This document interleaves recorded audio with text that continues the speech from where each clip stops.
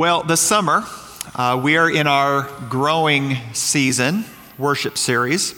And so we're focusing on how we might grow our faith. But what I really want to focus on today is how we might have opportunities to grow the faith of others.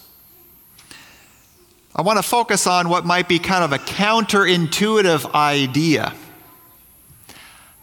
I think that our faith grows the best with small things. It's small things that make the biggest impact in our faith. God has this mysterious way of taking whatever small mustard seed of faith we might have or that we might share with one another, and God exceeds our expectations with the big things that God can accomplish with those small mustard seeds of faith.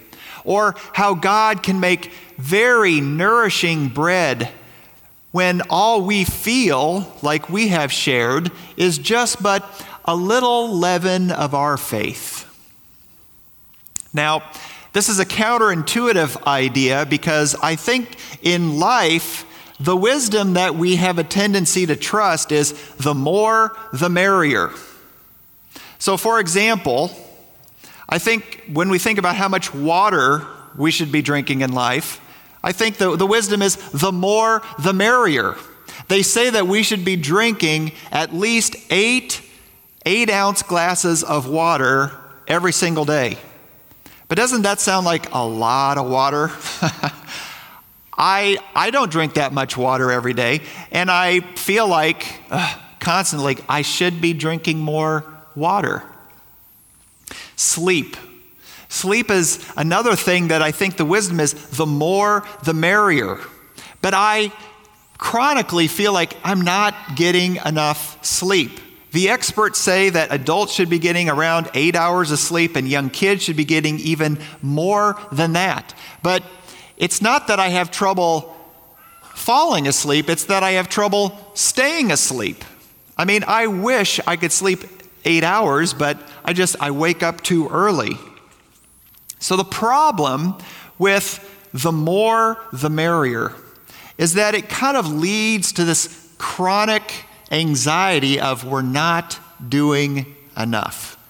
The more the merrier sets this high bar, and there might be a few that are able to reach that high standard, but then for the rest of us that don't reach that high standard, we just feel like we're not hitting the mark or we're not good enough. So I think what Jesus is trying to teach us with the wisdom of leaven, the wisdom of a mustard seed, is a different kind of wisdom that I think we sense in our life. It's the wisdom of less is more. And I'm not talking about bad things or evil things. I mean, of course, that should be less is more. But good things. The really good things, sometimes less is more. For example, hot sauce. Now, I know not everyone likes hot sauce, but I do. And for those of us that really like hot sauce, it's a good thing to put on our food. I do not suggest you pour it on your food like ketchup. A little bit goes a long way. Another good example of less is more is prune juice. And I learned this lesson the hard way. When I was a freshman in college, I was heading to a college or a Husker football party, and I brought with me popcorn and a 32-ounce bottle of prune juice. Because I was thinking, I'm going to try to be healthy and drink fruit juice. And I drank that like it was apple juice. And I watched almost none of the football game because I had to spend so much time in the bathroom. But the beauty of less is more is that we can all do less. Less is more is much more inclusive of all of us. Less is more actually empowers all of us. And this is what Jesus is trying to accomplish. Jesus is teaching us about God's grace so that all of us can be a part of what God is doing, what God's mission is here and now.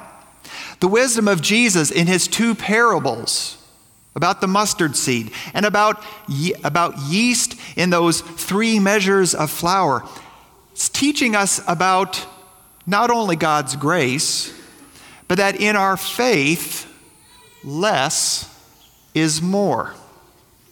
See, Jesus in these parables and throughout Jesus' ministry, Jesus is trying to welcome and include more and more people into what God is up to, what God's mission is in the world. See, Jesus wants everyone, and Jesus wants to empower, encourage everyone that we all have a small bit of God, something good from God that we can share with others.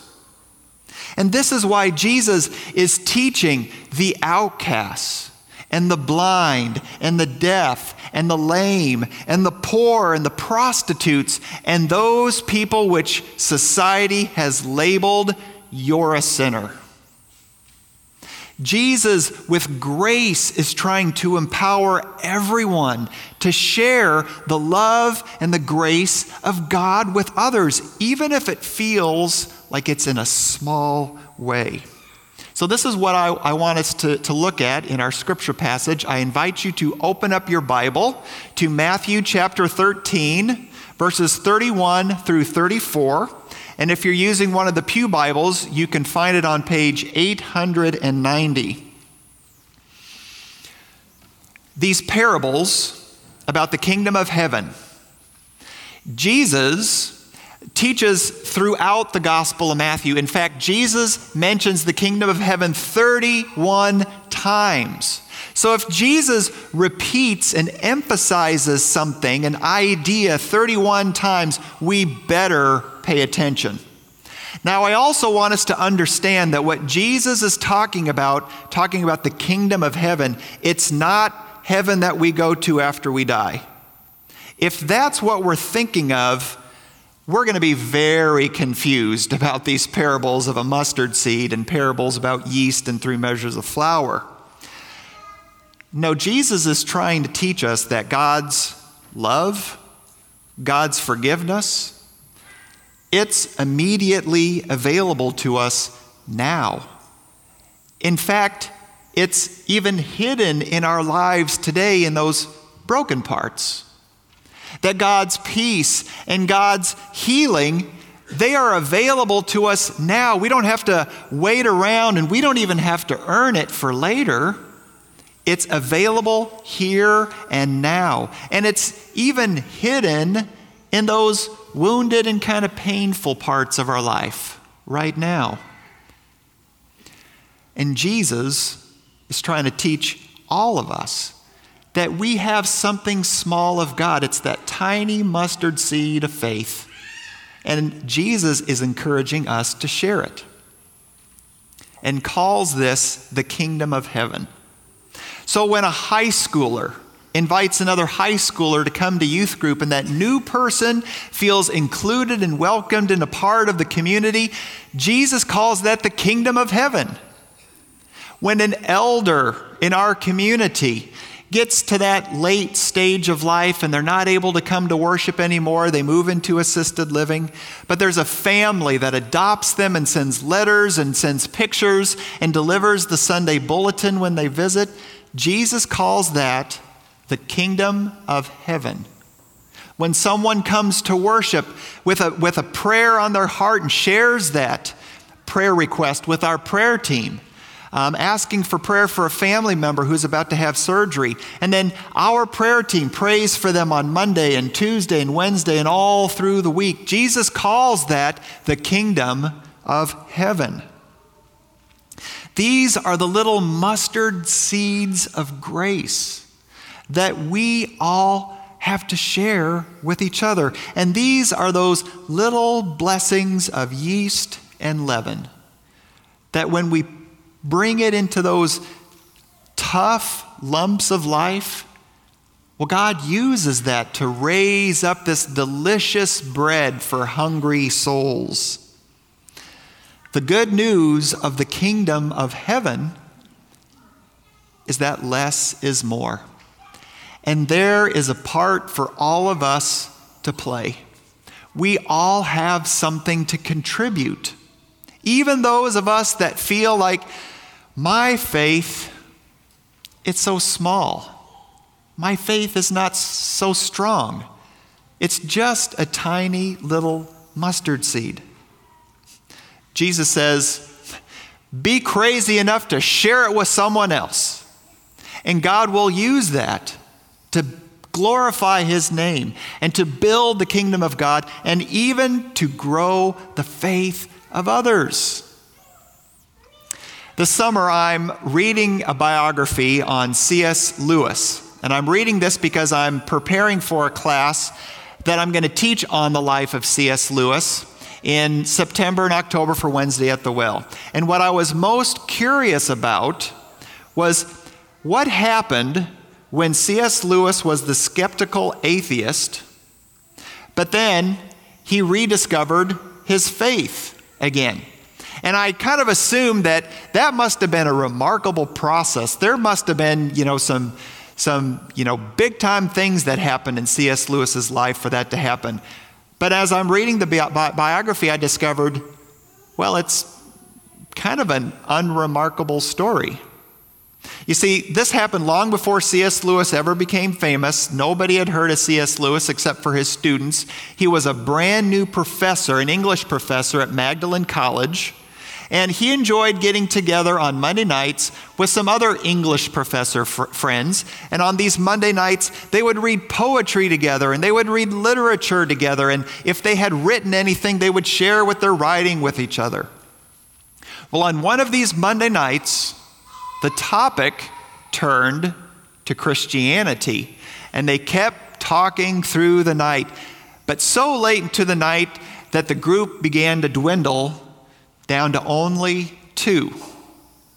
It was down to the skeptical atheist C.S. Lewis and the Christian J.R.R. Tolkien. But this is long before Tolkien even became famous, before he wrote The Hobbit, before he wrote Lord of the Rings. They just were up in the middle of the night, probably 2 or 3 in the morning, talking about Christianity. Now, I don't know what they talked about. Nobody knows. But C.S. Lewis wrote in his diary, which researchers have access to today, and he reports that on this night, when he walked back to his room very late, he felt that he had a faith in God that he had not felt for a very long time. Now, I think if we were to be able to interview C.S. Lewis and ask him, what remarkable thing did you say to C.S. Lewis so that all of a sudden he discovered faith? I think Tolkien would argue with us and say, I don't think I said anything remarkable. I don't even know if what I said made much of a difference. I think what he shared was probably just a mustard seed of faith. But what happened is that God took it from there. And look how far God took that mustard seed of faith. God grew that mustard seed of faith into one of the great voices, Christian voices of the 20th century. So this summer, as we're focusing on the growing season, growing our faith, I also want us to pay attention to how we might have opportunities to grow the faith of others. Maybe it's someone in our family. Maybe it's a friend. Maybe it's someone in this community of faith. Maybe it's a neighbor. Maybe it's someone we go to school or work with. But I want us to trust that even if we feel like our faith is kind of small, I want us to trust in what God can do with that small mustard seed of faith. And I also want us to understand that each of us have people in our lives, and they are asking deep spiritual questions, but they're not sharing those questions with anyone. They're inside. But we don't need to know what those deep spiritual questions are. We don't even need to know what the questions are. God knows who those people are. God knows what those questions are. So we'll just let God take care of that. What Jesus is calling us to do is to share whatever small mustard seed of faith we might have. And that might be expressed in a prayer, offering prayer for someone. It might be expressed by telling an encouraging story. It might be expressed simply by giving a listening ear. It might be expressed by an invitation to worship. It might be expressed by some kind of hidden act of generosity. It might just be a very simple reminder that God loves you. But I give thanks that we all have a small mustard seed of faith. And I give thanks that there are people that we can share these small mustard seeds of faith. And I give thanks for whatever big thing God is going to do with those mustard seeds of faith. You know, Jesus was right. The kingdom of heaven, it really is like a mustard seed. Amen.